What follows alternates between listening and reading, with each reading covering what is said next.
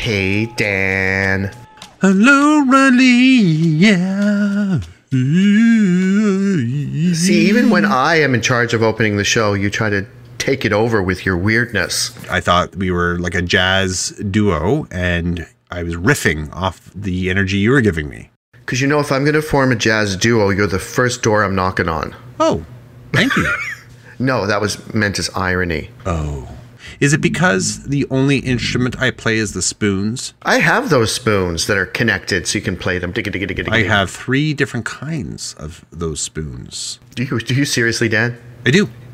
Why? I actually can play the spoons. I can even play it just like with kitchen spoons too. But is there any call for that? When I'm in Ireland or at the cottage campfire, they come in handy, or St. Patrick's Day. That's very old-timey of you. My second apartment that I had, which was in downtown, there was a little Irish pub called Daniel O'Connell's, and I mean it was like a bar and like a few seats. That was it.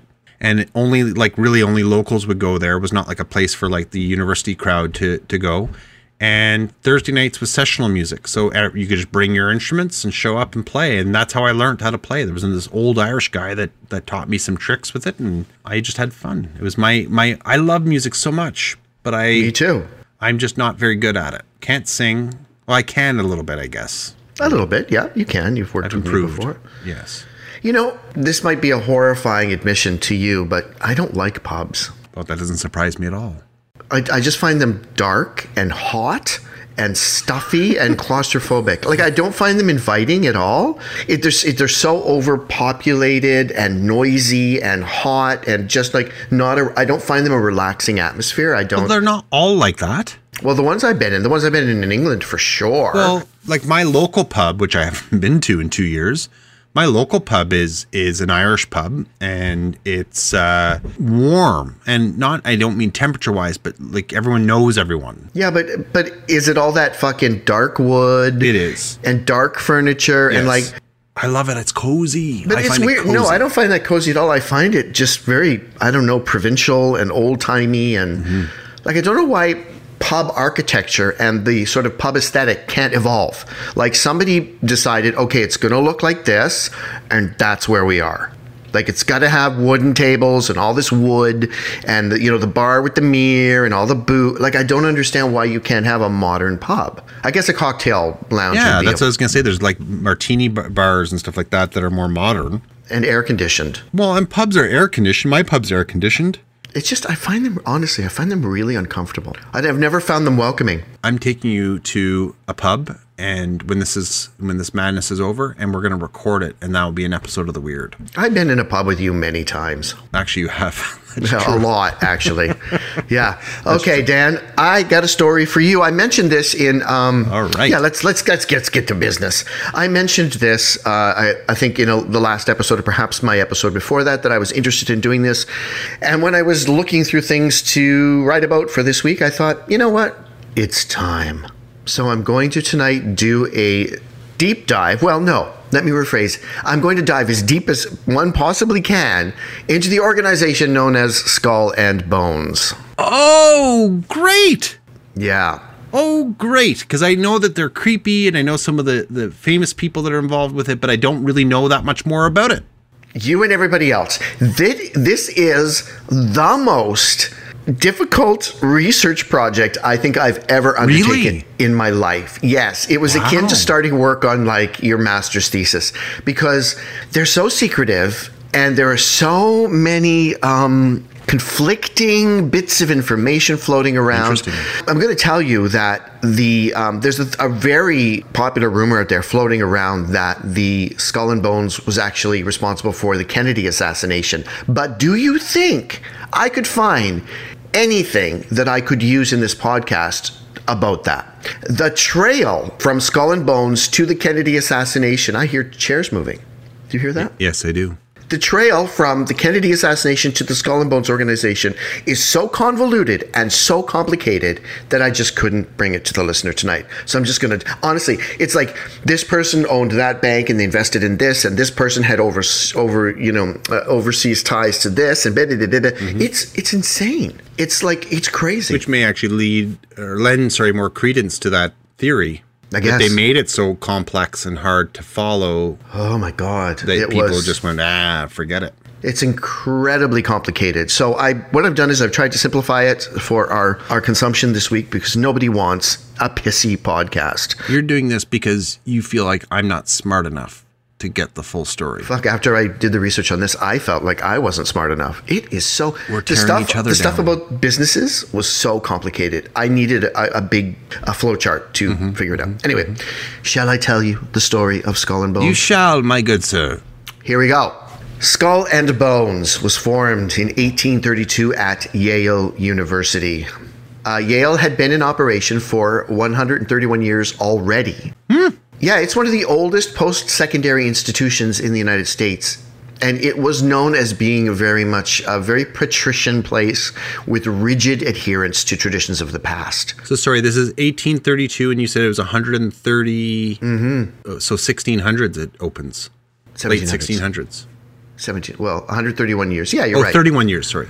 131 years. Oh, okay. So 1832 takes us back to, 17. No, you're right. I can't do math. Don't make me do math. No, everyone thinks I'm stupid. If it's 1832 and it's 131 years old, it opened in 1701. Okay, yeah. So 1701. I can't do math. I don't blame you. I probably put in your shoes would have done the same thing. Okay. It was founded by a guy named William Huntington Russell and Alfonso Taft. And you're saying, Taft, I know that name. And of course you do, because he would father a child named William Taft, who would one day be president of the United States. Very famous man. I'm surprised at his first name, Alfonso. I know. You don't think of a founding, like you think of sort of Puritan, very English people at that time in positions of power in the United States. And it's very Alfonso is kind of like an Italian name, yes, or Spanish. Or Spanish, yeah. I got to tell you the funniest story, and this is nothing to do with the Skull and Bones, but I'm watching this stupid game show on Netflix because I'm trying to fall asleep,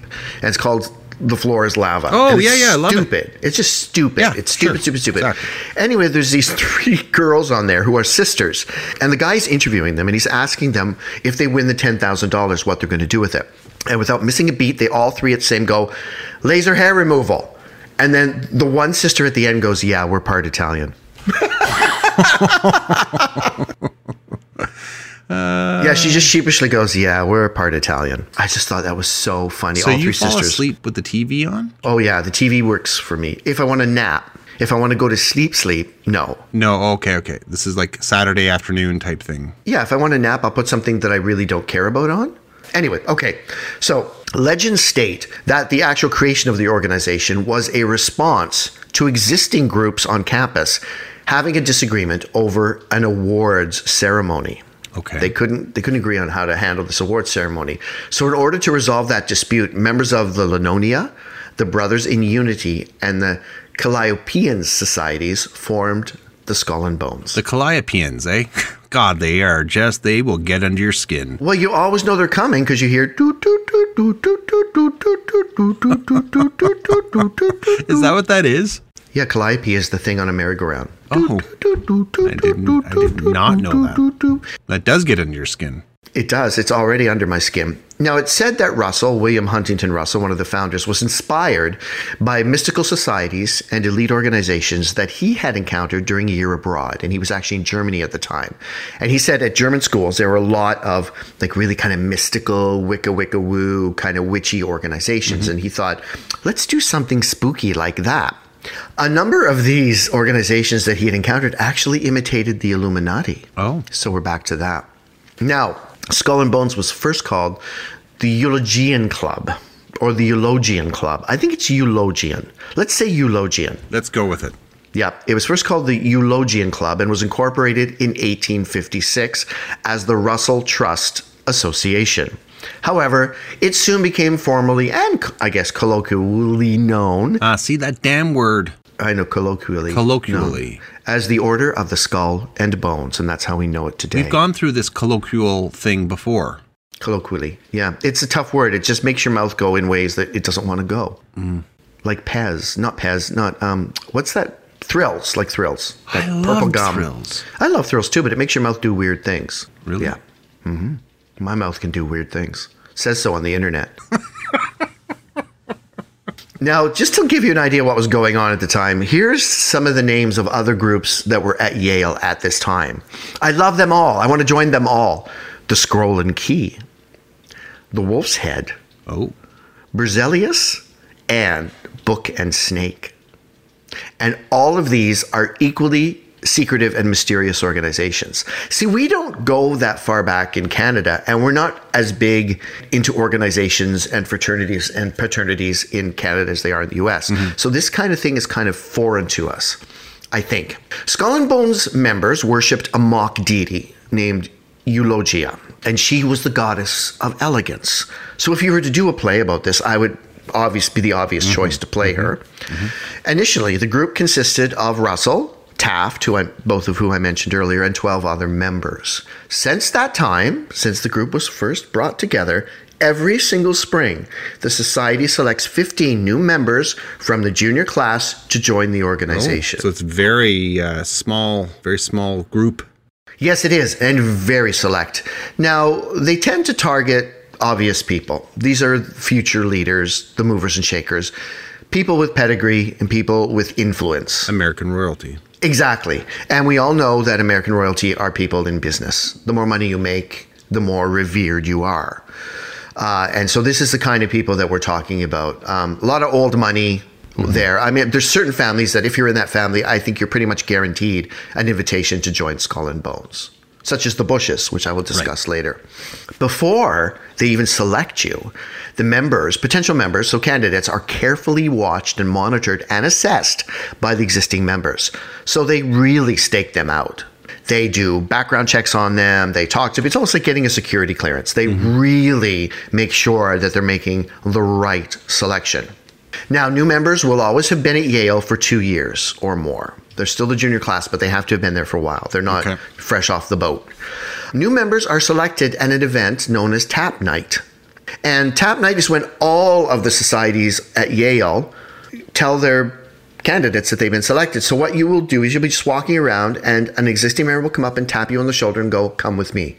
And that means you've been invited to whatever organization he or she represents. Do these other societies still all exist? Yeah, tons of them. The ones I mentioned, the earlier ones, like the Book and the Snake and all that, they're all there. Okay. So that's how Tap Night works. So it's apparently incredible, but it's also profoundly disappointing. You'll see people on Tap Night like just sitting on a bench in tears. Because who thought that they were going to be invited and weren't. Yeah, they didn't make it. And that's all that happens is someone taps you on the shoulder and away you go to be initiated. Now, what happens if two organizations target the same person? I guess then you would have to choose. I wonder if the organizations talk as well. I don't know. See, again, there's such a veil of secrecy over this all.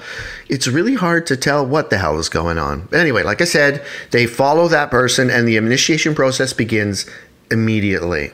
It's one of the most famous events at Yale, and it happens at the end of the school year. So it's kind of fun and everybody's excited about it. And I guess throughout the school year, you've got to try to prove yourself. You've got to try to prove yourself worthy. So you only get tapped at the end of your junior year, which is the second year of school. Yeah. Yeah. The names of the candidates are published in the Yale publication called The Rumpus at the end of the school year. Okay. So people know who went where. Oh, okay. So John went to the So that's how we know some of those famous people that went through the ranks is because it's been published. Okay. Although they won't admit it if you ask them. One Yale student who observed the spectacle and lived in a dorm there called the Jonathan Edwards dorm had this to say. And I wanted to read this verbatim because I thought it was kind of fun and interesting, and he was a witness to it. It was part of the Jonathan Edwards folklore that on the April evening following Tap Night at Bones, if one could climb to the tower of Weir Hall, the building that overlooks the Bones courtyard, one could hear strange cries and moans coming from the bowels of the tomb as the 15 newly tapped members were put through what sounded like a harrowing ordeal. Returning alone to my room late at night, I would always cross the street rather than walk the sidewalk that passed right in front of the Bones building. And even at that safe distance, something about it made my skin crawl. So this is the vibe he got off the whole Skull and Bones. Well, I've always thought of them as being sort of creepy and dark. Well, they are. Look at their logo. Okay, so from now on, Dan, in the rest of the podcast, I'm going to be referring to these people as bonesmen.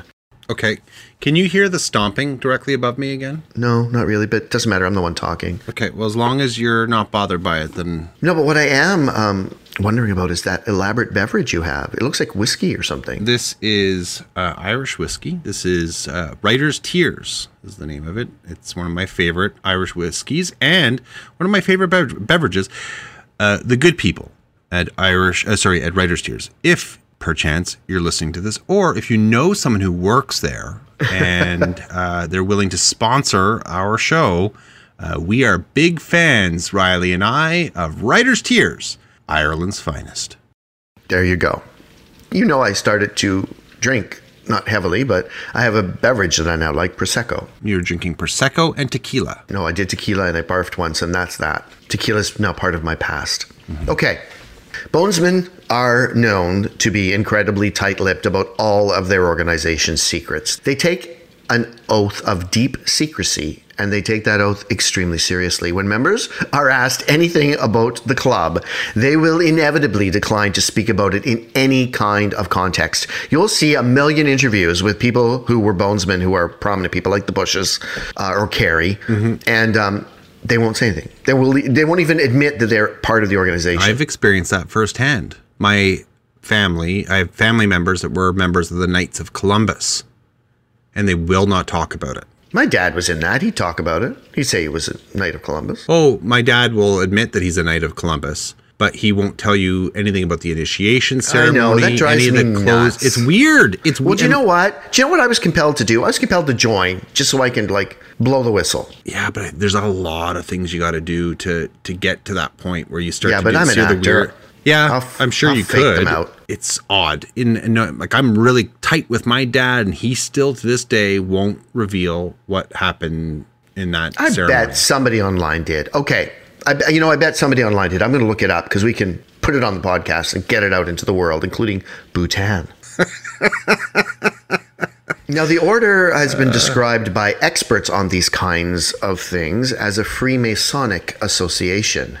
And those who ascribe to it being that kind of group refer to it as a death cult or a satanic cult. Now, I mentioned earlier the order's symbol. I don't know if you've ever seen it. When you look at the symbol, it's a vintage-looking skull and bones. Okay. It's extraordinarily menacing and sinister. It's kind of reminiscent of a pirate flag. Yeah, okay. It's very dark. You're looking it up now. Yeah, it's exactly what you think. It's just a gray skull and bones, but not not in any way cartoony. It's vintagey looking. Yeah. Mm-hmm. All right, so now we're going to deviate a bit. We're going to talk about Anthony Sutton, and he's very well known as a scholar of the skull and bones. Around 1980, and he was a university professor, I should note, he received an anonymous package containing a list of members of the skull and bones. And he didn't really think anything of it, but when he finally one day got around to actually looking at the list, he was startled to see the names on it. He describes the list as basically being the who's who of the establishment. And he was like, whoa, this just isn't any organization. These are the people that are running the country and perhaps the world. Yeah. So that began a 4-year journey that would result in the publication of a very well-known book entitled America's Secret Establishment, An Introduction to the Order of Skull and Bones. And he is regarded as one of the leading experts on the order, but he's dead now, so he was regarded. I used a bad tense there. The group's alumni have indeed become some of the world's most powerful and influential leaders.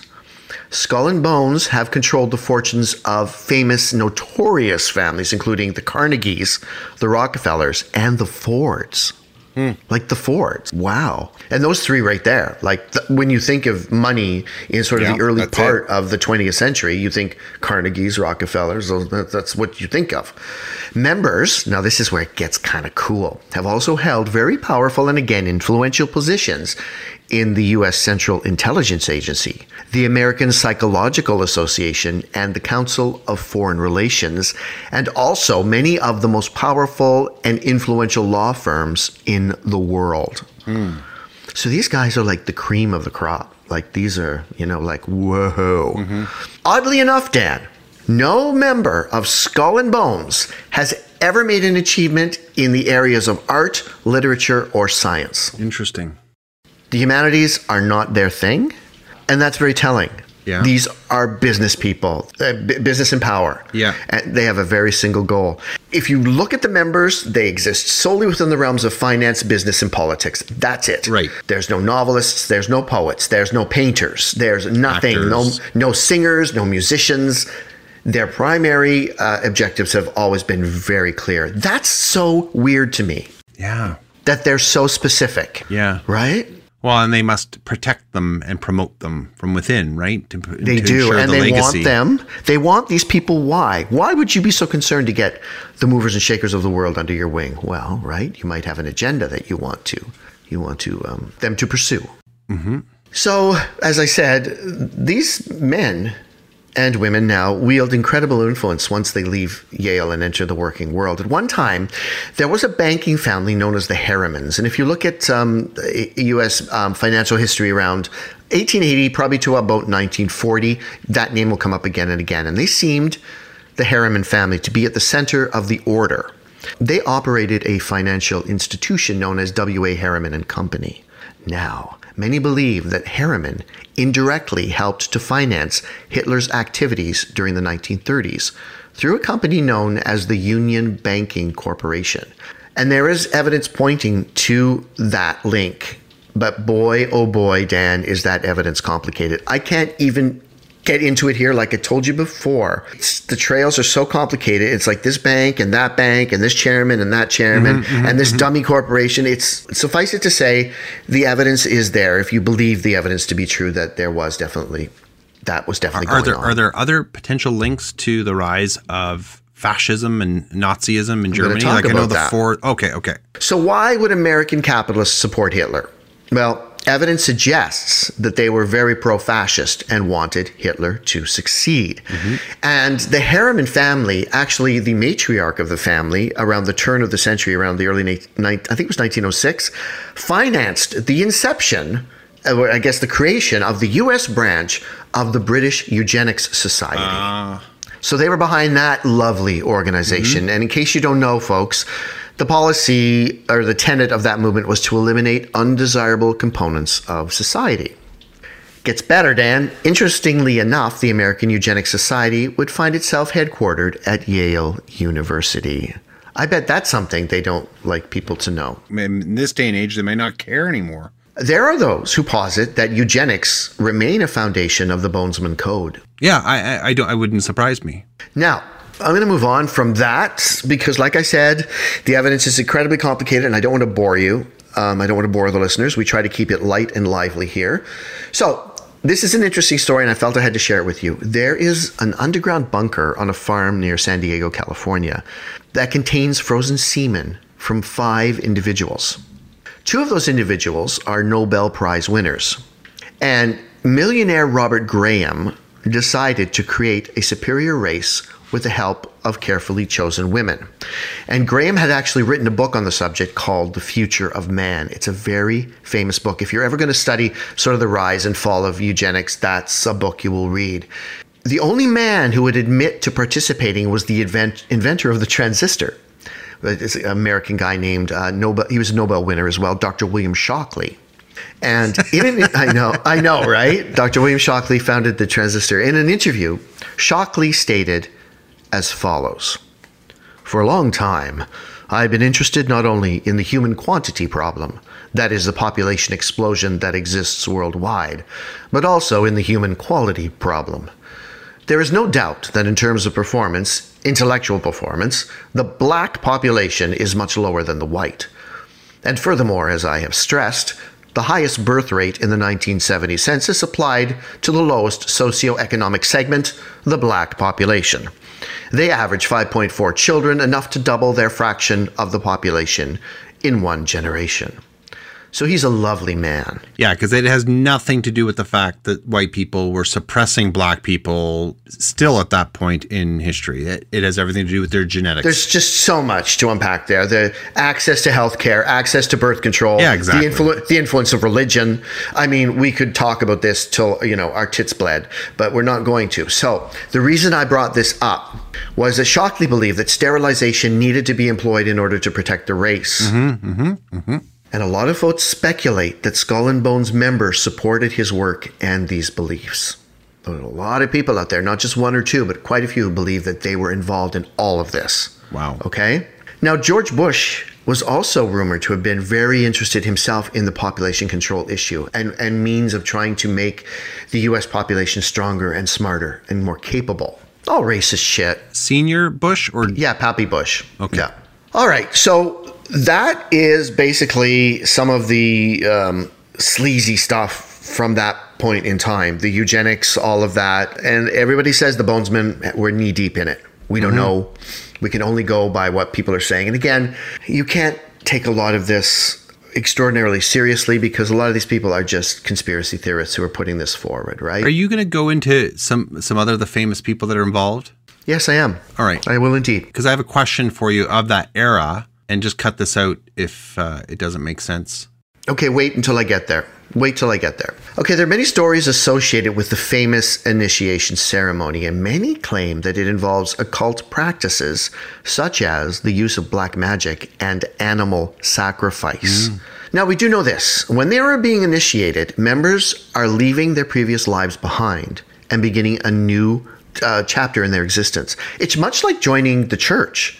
Because when you join the church, you're leaving your, whatever the word is, like secular life, I guess, behind, and you're entering, you're being reincarnated as a new being. And that's sort of what the Bonesmen, they're like, whatever you were and knew before, this is who you are now. You become a god. Mm-hmm. So some of the initiations that have circulated, rumors about them, one was that Henry Luce, who was the founder of Time magazine, a very famous publisher, had to lie naked in a coffin and recount his early sex life. Well, who hasn't done that, Riley? Well, I did that just yesterday. I did that on Wednesday. That's just how I unwind. William F. Buckley, who we all know, was made to jump into a giant vat of mud. Reminds me a bit of Queen's University with all the mud. Now, the headquarters of the Bonesmen still exists at Yale to this day. They still own and control it. It's called the Tomb. And rightly so, because it looks like a tomb. It's very gothic and menacing and not inviting at all, but not a lot of the buildings at Yale are like that anyway. It's windowless. It's located on a high street, and it's very close to the campus proper. So the closer you are, the more power you have. It's there that all the members of or I guess I'll call them Bones, men and women now, gather for meetings and other events, including the mysterious initiation rites. Now, this is going to be interesting. I want to see a reaction when I say this.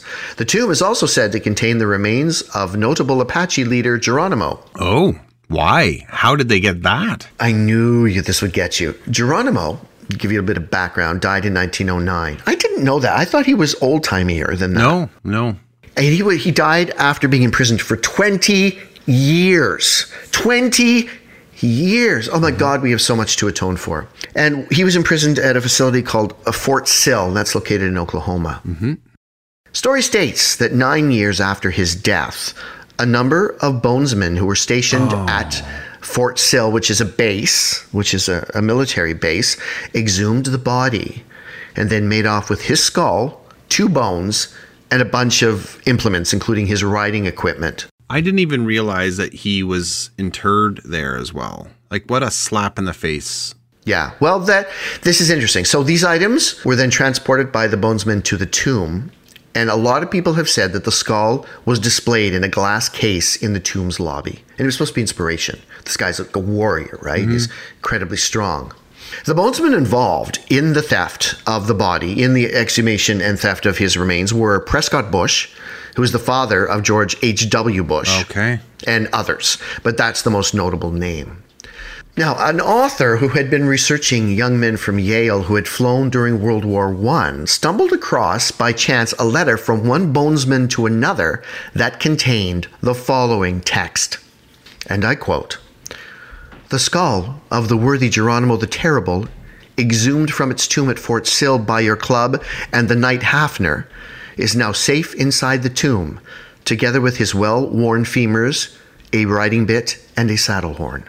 So there seems to be strong evidence that this did indeed happen because, again, this is a communication from one member of the order to another. Not surprising based on what you were saying before, too, that they would have no value of that person's prior life and the sanctity of his grave, right? Yes. So, needless to say, Geronimo's descendants, 20 of them, filed a lawsuit against the Skull and Bones. Oh. Yale University members of the U.S. government, including Barack Obama, because the government was involved. So they're just suing everyone they can think of. In the suit, they demanded that the remains be returned to them. And they claimed that Geronimo had always said that he wanted his remains to be buried in the Apache lands of New Mexico. But apparently there's also a contrary thing to that. Apparently his particular tribe didn't care where they were buried. So I ran across that a number of times in my research as well. So a lot of people say it really doesn't matter. He's not buried, though, and I'm sure he wouldn't want, be the plaything of these rich white elite guys. Exactly. So that's the famous story of the theft. God, I never knew that. I know, I didn't either. And again, try to do any real deep dive research on this. It's really hard because you're only getting secondhand information. Mm-hmm. But the letter is one of the most compelling pieces of evidence because it is a letter and it was found by accident when all they were trying to do is find who at Yale had flown aircraft during World War I, and they come across this letter and kaboom, it mentions the theft of Geronimo's body. So there you go. Other grisly artifacts contained in the tomb, Dan, are the skulls of U.S. President Martin Van Buren and the famous Mexican revolutionary Pancho Villa. Oh, yeah. So they apparently have that as well. That's creepy. Isn't that? Yeah, I guess because they just really, worship their strength. That's creepy, though, that they have dead bodies in their tomb. That's creepy. That is not Christian. Like, that's sinister. They don't really identify as Christian. They don't, eh? It's not in their manifest. It's not. George W. Bush became a born-again Christian. Well, yeah, but it's not. There's the Bonesman and the Skull and Bones. It has nothing to do. Yeah. I've never heard anything mentioning Christianity. It's quite the contrary. Yeah, sure is. This is interesting, Dan, living where we do. Skull and Bones owns a property known as Deer Island, situated in the St. Lawrence River. Oh. And this is a location they use as a retreat. And it's also a place where members old and new gather and speak. And they say a lot of deals are made at Deer Island. And just for our listeners that are not familiar with St. Lawrence, the St. Lawrence River, it's the major river in Canada. It flows Massive trade route. Yeah, it flows out into the Atlantic. You'll find Quebec City and Montreal. Our city is often and lots of pollution, tons of pollution. And it leads to the Great Lakes, and it's also the dividing line in between the United States and Canada at one point. So it would make sense that the Americans they do have islands in the St. Lawrence that are American territory. So anyway, they own a property there, and apparently it's a dump. Other people who've been there said it's like not nice. Like you'd expect something more from these movers and shakers of the world. It's upstate New York. Well, these guys, like, please, the Carnegies, the Rockefeller, the Fords, come on. So the Bonesmen regard the order really as their second family, and they protect each other. And boy, do they protect each other. Many regard it as a private government that often work counter to what the visible government is actually trying to achieve. So it's like an underground government. I'm sure there's a word for that I'm not aware of, but that's how they see it. Shadow government. Very good. Very good. See, that's why you advance to the bonus round. Yay! It's important to note that there, as I said before, but you always got to keep in mind how much wealth is behind these people. They can wield unbelievable power and influence. We're talking like the cream of the crop and the banking system. Mm-hmm. And there's so much power to be had if you have control of the banking system. It's rumored that the core of the order was, for a long time, about only 20 families that had been around for a long, long time. And they immigrated from England in the 16 and 1700s. And the other families, the newer families, comprised banking and industrial wealth that was accumulated during the late 1800s and early 1900s, which makes sense. Mm-hmm. There was a huge industrial boom then. So much money was made, right? Railways, industrialization, all of that. As I mentioned earlier, Dan, we're getting close to the end here. Again, it's a shorter one for me this week. Many folks believe that the Skull and Bones were responsible for the Kennedy assassination. Mm-hmm. I can't begin to explain why, but I will give you this bit of information. Yale has been a notorious supplier of CIA personnel. One of the first places the CIA goes traditionally to recruit has been Yale. And you got to remember that when you were choosing somebody for the CIA, well, Bonesmen, they've already been vetted. They have clean records, and we know they can keep a secret. Mm-hmm. So for the perfect candidates for that kind of, work. Mm-hmm. Now, this gets into the realm of like, what'd you say, Mama? What'd you say? The Bonesmen are also said to have been behind the creation of the first nuclear bomb. In what way? There was their idea to pursue it? Yeah, and they wanted it as a method of sort of world domination. There's not a lot to support that, but there are many who believe that's true. Okay. There's a lot written too that the Skull and Bones is sponsored and controlled by the Illuminati, who are still out there and very active. I wish they were. It'd make life so interesting. They'd be kind of like the American branch of the Illuminati. Yeah. Interesting. I love the idea of the Illuminati. It reminds me of the Telemasca that was in all those Anne Rice books, that secret metaphysical organization. I love the idea of it. Others speculate that the Bonesmen secretly have full control over the CIA. There's a lot of people saying they are the ones behind it. Two of the characters in F. Scott Fitzgerald's The Great Gatsby were Bonesmen. He mentions it in the book. Oh, yeah. Yeah. Gatsby? Yeah, in The Great Gatsby, he was mentioned. Is Gatsby one of them? Gatsby and the other guy, yeah. The jerk. Yeah, I can't. It doesn't matter what his name was, but yeah, there's two of the characters. So he was very aware of the organization and how powerful they were, because that was very much that book is a comment on that type of society, absolutely, right? Yeah. I love that book. So many people hate it. I don't know why. It's a play I'd love to direct because I want to be able to balance the coldness of it with the humanity of it as well. If that makes any sense. Anyway, I'm going way off script. Okay. In the organization's logo, which you looked at earlier, you might have noticed that the number 322 was prominently displayed. Yes. What is that? That is said to refer to 322 BC, when Athens lost the Lamian War and subsequently democracy. And became subjugated by Rome. Yes. So that's why they think 322 is there. Everybody has researched the number and nothing comes up but that. And former Bonesmen have said that's what it means. Oh. So think about that. It's to commemorate when democracy was subjugated? Like, what? Yeah. What you talk about, Willis? What? But we're watching that unfold in real time right now. Don't talk to me right now about the world, Dan. I will get so upset, honestly. I think some night we should just record a rant. And that episode of The Weird will be just me in the throes of despair. I can't talk about it. I can't talk about gun control right now because I will flip the fuck out. Okay, so back to my script. Dan, women were born, Dan. They weren't hatched. Out of town.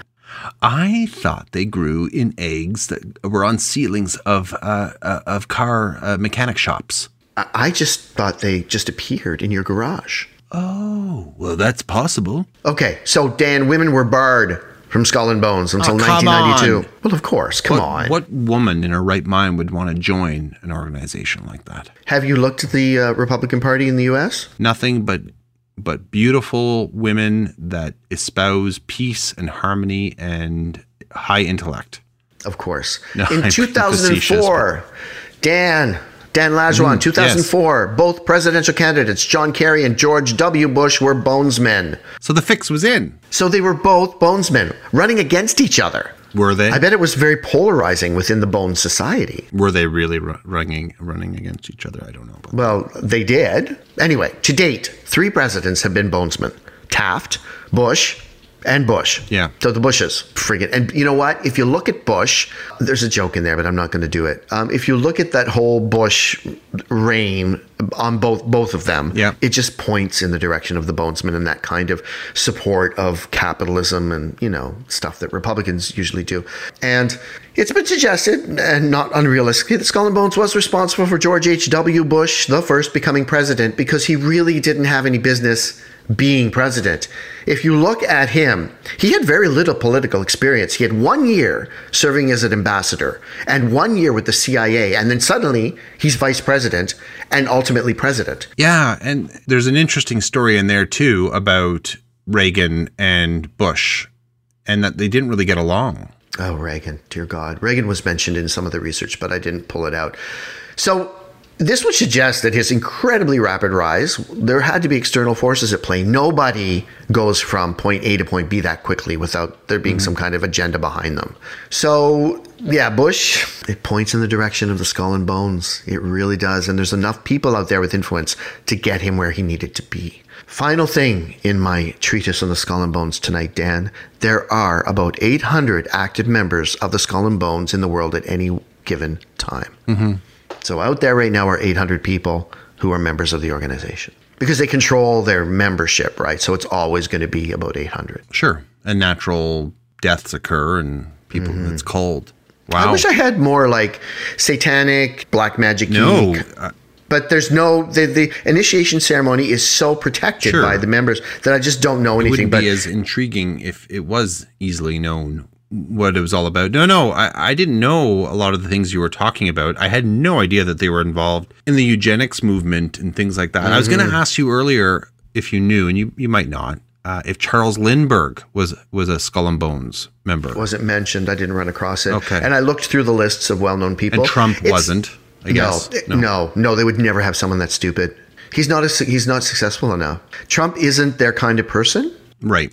And I shouldn't joke. Like I wouldn't think that like a Marjorie Taylor Greene or a Ted Cruz, they would never be Skull and Bones. They're not elite enough. They're not smart enough. And they're not circumspect enough either. They're not stealthy enough. And they don't come from old money. I mean, George W. Bush is an idiot. But he's got that very patrician vibe, right? He comes from old, yeah. He's an old family and old money. Yeah. And they protected him. He was a puppet president.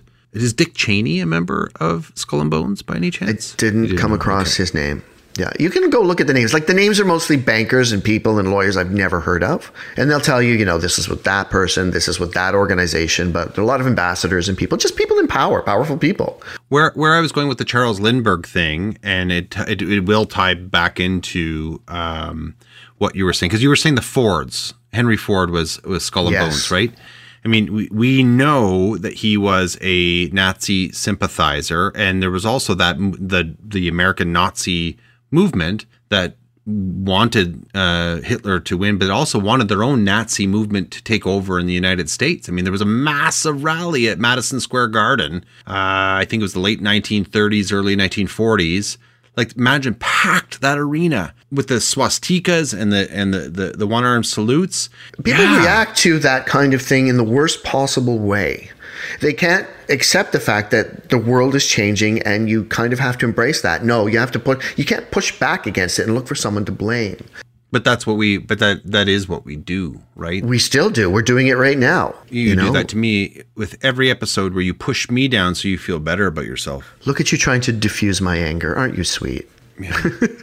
Anyway, I don't want to rant because people don't want to hear me rant. People want to hear me, do interesting, weird stuff. So Dan, that's the story of Skull and Bones and the Bonesman and the tomb. You got to see a picture of the tomb. Don't look at it now, but look at it on your off time. It's so brooding and uninviting. It just looks awful. Why can't I look at it now? Because I don't want to waste time. I want to go eat. What are you going to eat? I don't know. I bought some chips. I hope that's not your supper. No, I had pad thai. Did you make it? As if. Oh. No. I did not make it. I purchased it at a local takeout franchise. Okay. But it was good. It was sweet and delicious and full of tofu. Fantastic. I know. My life is a blessed thing. Anyway, Dan, I hope you liked the story. Loved it. Yeah, there's stuff in there that I didn't know either. So, yeah, the eugenics thing, like everything I said, folks, is alleged. It's alleged, all right? I don't have any firm data to support anything. These are all people theorizing, and so that's what I shared with you today. Some people say this, some people say that, because it's so secret, nobody really knows. But I would say that they have some characters that are involved that lend credence to that theory, like Henry Ford. But the connections, like I said, to the eugenics movement are really complicated. It's not like he wrote a check and gave them $3 million. It's this bank supporting that bank. It's a really complicated financial structure there. And it would take days to sort of go through it all. Sure. So there you go. Folks, I hope you liked that one. I did. It was fun to research. And I wanted to do a secret society. I don't think I've ever done one. No, that's our first. And won't be our last. No, it will not. Because we were talking before recording this. There's a few bubbling on the horizon there that we may do at some point in the near future. Like the Knights Templar, but that's a big one. Knights Templar, yeah. The Illuminati. Is a big one, but I find it so, and the Illuminati, of course. The Knights Templar I find fascinating, and that probably is the next one that I'll be tackling. Because I've always been... It's such a great idea. Like these guys that protected. It's not just their ancient history, it's also the fact that they may still exist and what they did when we all thought that they were gone. That's the story that I want to tell. Same as the Illuminati, right? They could be still out there. We just don't know it. Yeah. Ma. Did you like that sound effect? Ma. It sounded dirty. It did, didn't it? Everything I do sounds dirty. Did you pick that sound up from that motel room several years back? No.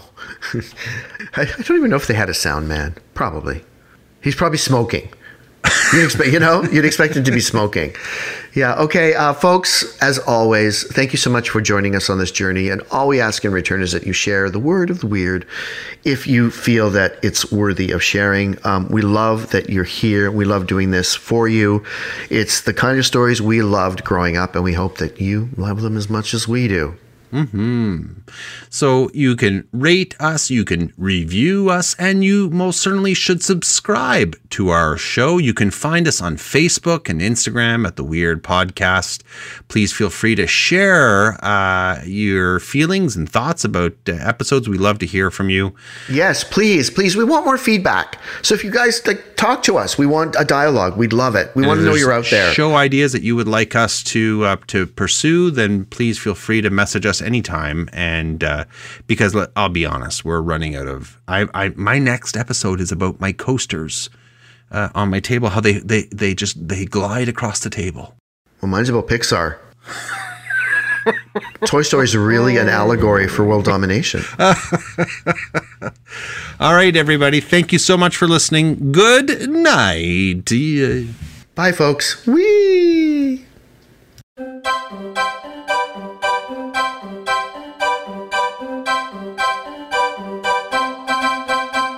That does get under your skin.